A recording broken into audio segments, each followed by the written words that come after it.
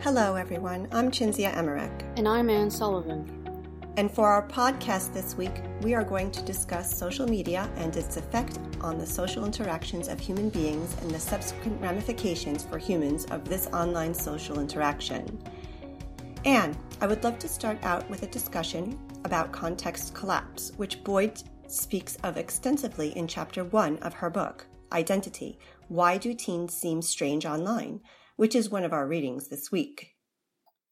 Well, my first thought after reading Boyd's work is that we all wear certain masks, metaphorically, in certain situations in life, and most of us can probably say that it is in our closest personal relationships that we don't wear masks.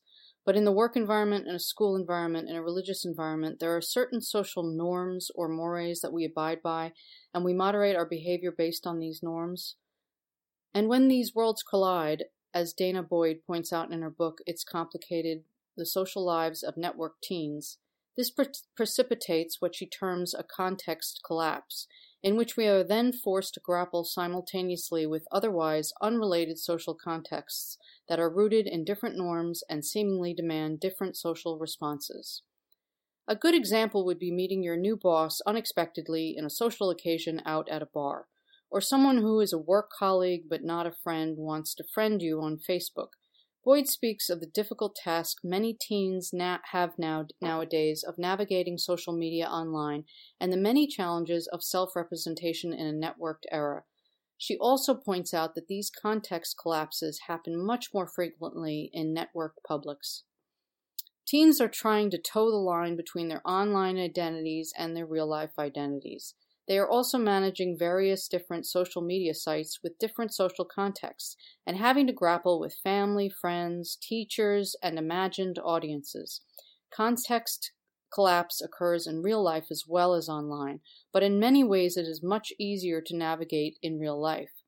Online, there is little control over social situations, as Boyd aptly points out in Chapter 1, because social media often brings together multiple social contexts. Teens struggle to effectively manage social norms. Some expect their friends and family to understand and respect different social contexts and to know when something is not meant for them. And yet there are always people who fail to recognize when content isn't meant for them, even though it's publicly accessible. Boyd also adds that the ability to easily switch contexts assumes an ephemeral social situation. This cannot be taken for granted in digital environments. Chinzia, do you have a personal situation that you can recount regarding context collapse? Have you faced context collapse with regard to being a parent online and in the social media environment? What about context collapse as regards to being a teacher?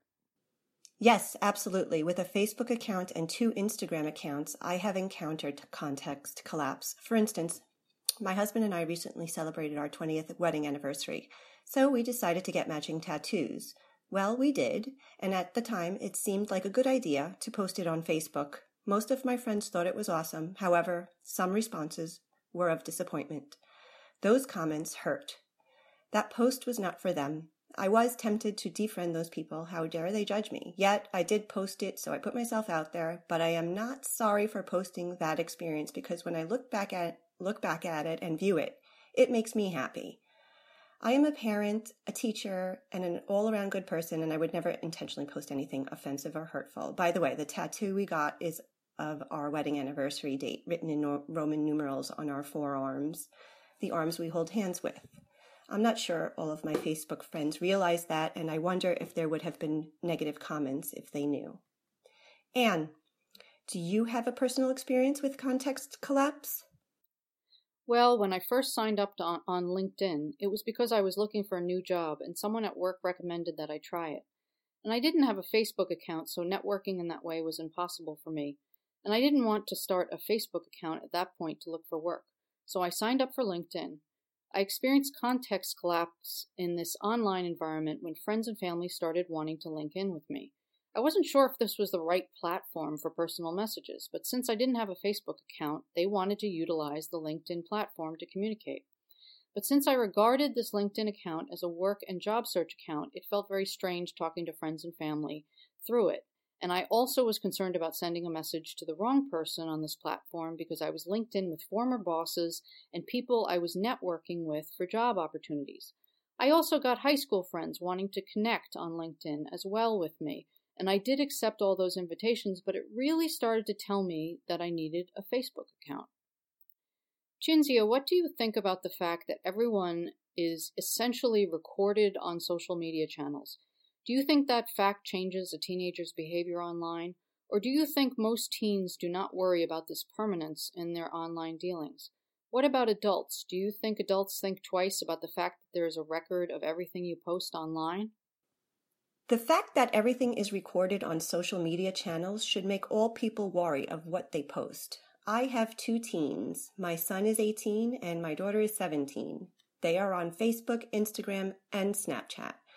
I would hope my teens would think twice before posting a post. They are aware of the fact that everything is recorded. I believe my husband and I, along with their school, instilled in them the dangers of posting anything without thinking twice. They know it will be out there forever, available to whomever and whenever. As Boyd points out, social media introduces additional challenges, particularly because of the persistent and searchable nature of most of these technical systems. Tweets and status updates aren't just accessible to the audience who happens to be following the thread as it unfolds. They quickly become archived traces, accessible to viewers at a later time. These traces can be searched and are easily reposted and spread. Overall, my teens post very little and thus so far are innocent and age-appropriate. Their behavior and choices of what they post are for a young audience, their friends. I pray they remain that way. In the back of their minds, they know I'm watching, as well as the entire world. Anne, what did you think about what Boyd said regarding the intended audience and actual audience online and how that impacts a teen's choices and behavior online? Well, Boyd speaks of the fact that the intended audience matters, regardless of the actual audience. Boyd states that the ability to understand how context, audience, and identity intersect is one of the challenges people face in learning how to navigate social media. And Boyd speaks of the fact that teens often ignore the possible audience and imagine only the audience they wish to reach. This is very much like public speakers do and focus only on a specific subset of potential readers or viewers. For teens, the imagined audience for them defines the social context, and many teens utilize privacy settings on their Facebook, Twitter, or Instagram account. But this does not always guarantee they will know who their audience is. Some social media sites offer streams of content, and teens will imagine their audience to be the exact same people they are following. But just because you are following someone else does not mean that they are following you. And as Boyd notes, as a result, regardless of how they use privacy settings, teens must grapple with who can see their profile, who actually does see it, and how those who do see it will interpret it. Anne, Boyd also speaks of this difference in the online versus real-life environment for teens. What was your take on her assessment? Well, as I briefly noted before when discussing context collapse, collapsing contexts do occur in real life as well for teens, but in many ways it is much easier for them to navigate in real life. As Boyd points out, for example, in a real-life situation, if someone is approaching a group of teens, the teens can see the person approaching and become quiet. But online, there is no way to know if someone is approaching and seeing your posts, and due to there being a digital record of exchanges on social media, anyone can view content at a much later date.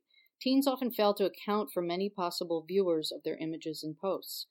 As Boyd points out, the ability to easily switch contexts assumes an ephemeral social situation. This cannot be taken for granted in digital environments. Because social media often brings together multiple social contexts, teens struggle to effectively manage social norms. Some expect their friends and family to understand and respect different social contexts and to know when something is not meant for them, and yet there are always people who fail to recognize when content isn't meant for them, even though it's publicly accessible. And this brings me to something else that I was thinking of regarding our interactions in the online environment. The online environment for us as human beings is an unnatural one. Unnatural in the sense that online, on social media, for example, primitive social cues are not involved. We can't read human body language, facial expressions, tone of voice, all the things we humans rely on for reading other people in social situations. These things are not present in social media. We've tried to replace these body language cues to an extent by adding emojis, but this does not even come close to the experience of reading someone while communicating in real life. Even the telephone has been around for a while, but at least with the phone you can read someone's tone of voice, intonation, expression, and the audio channel has evolved since primitive man to read behavior in addition to the visual cues. But with written text in the social media environment and no other behavioral cues, we are really at a great social disadvantage. We tend to miss a lot of what is meant, misconstrue what is meant, and cause problems in our relationships due to this inability to sometimes grasp someone's true meaning. And all of this is what teens online are dealing with, along with all the other normal social challenges that teens face. And Anne, text messaging is another prime example of how meaning can be misconstrued without actually hearing someone's voice or seeing their behavior while communicating. How many of us have completely misconstrued a comment or conversation with text messaging that ended up causing a fight or breakup of a relationship? This was all too common in the early days of text messaging and still occurs today. Human beings did not evolve to communicate in these manners, so it does end up sometimes causing problems.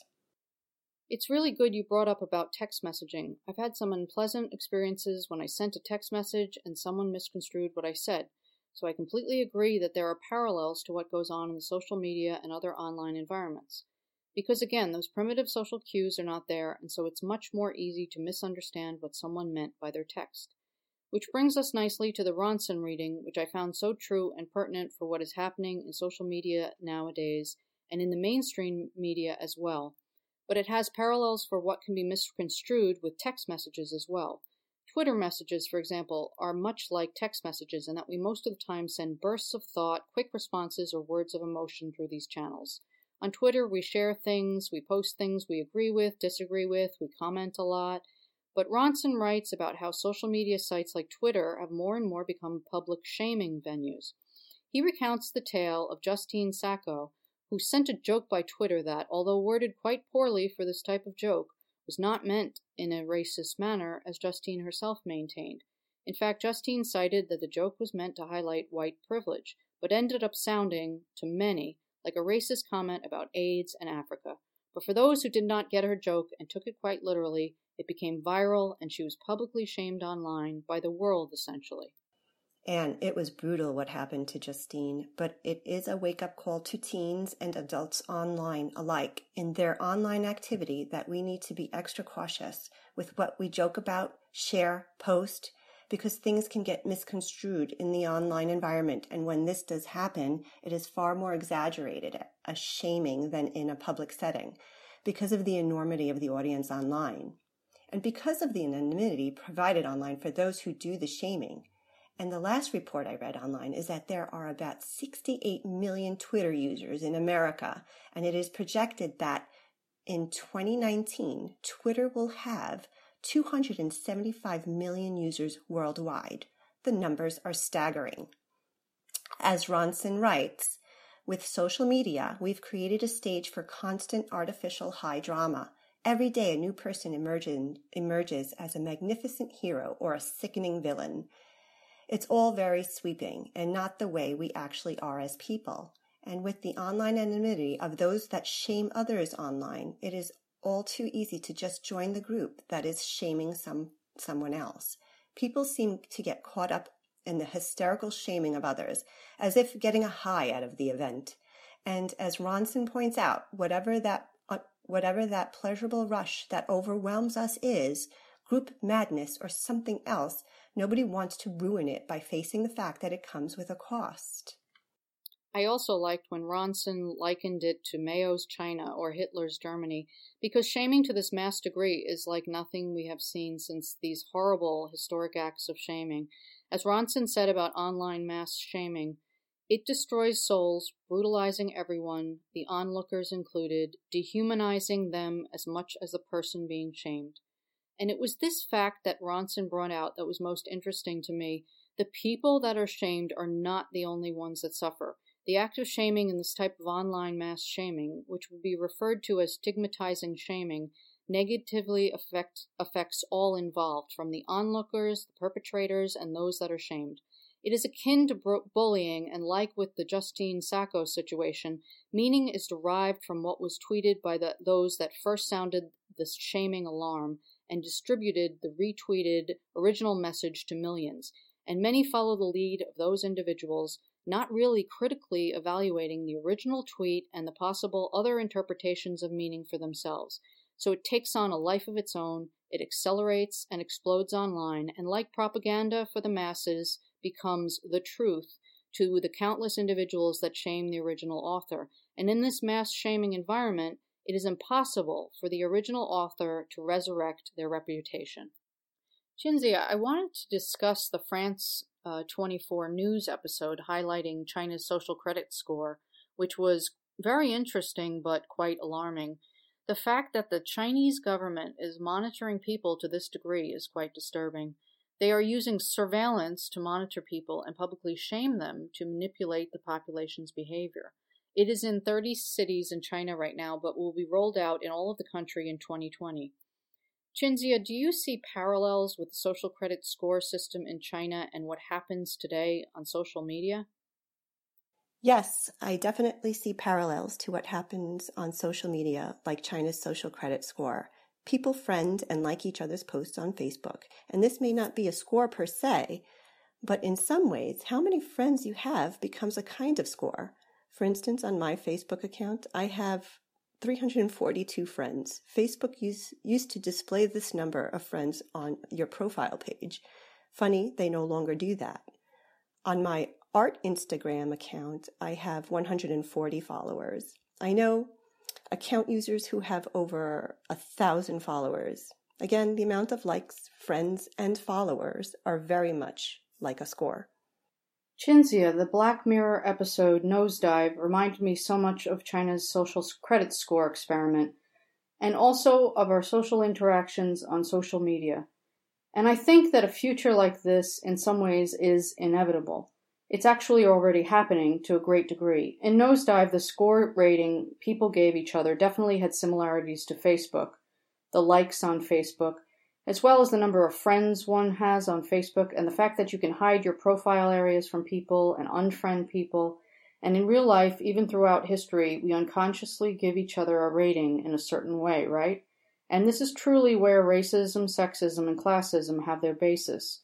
All are based on these both conscious and subconscious biases we have, and we do make an assessment when we interact with both people we know and people we don't know.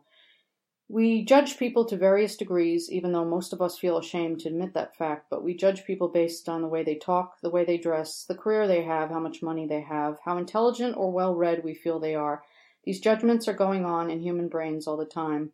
Nosedive just brought this to light and put a number 1 through 5 and a digital system to it with eye implants, and connected that system to getting a mortgage and being able to get into a luxury condo community. But that's essentially happening in our society today to everyone. It's not just in a system that is as evident, but it may be that evident someday. I really do believe the day is coming. But to sum it up, it's always been there and unfortunately will always be there. And in a digital environment, this goes on, and there is a record of it, like in Nosedive and like in social media today. So it takes on a form that is much more like a social credit score. And nowadays, potential employers are checking people's Facebooks and other social media accounts in their decision whether to hire them. And I'm certain the banks do the same. So it is all developing much like we are seeing in Nosedive into a world where your social standing is recorded and evaluated, not just by your friends and family and certain invisible people seeing your profile, but in reality by the world. Well, that's all we have time for this week. Check back with us next time, and thanks for listening to our podcast. We both hope you enjoyed it.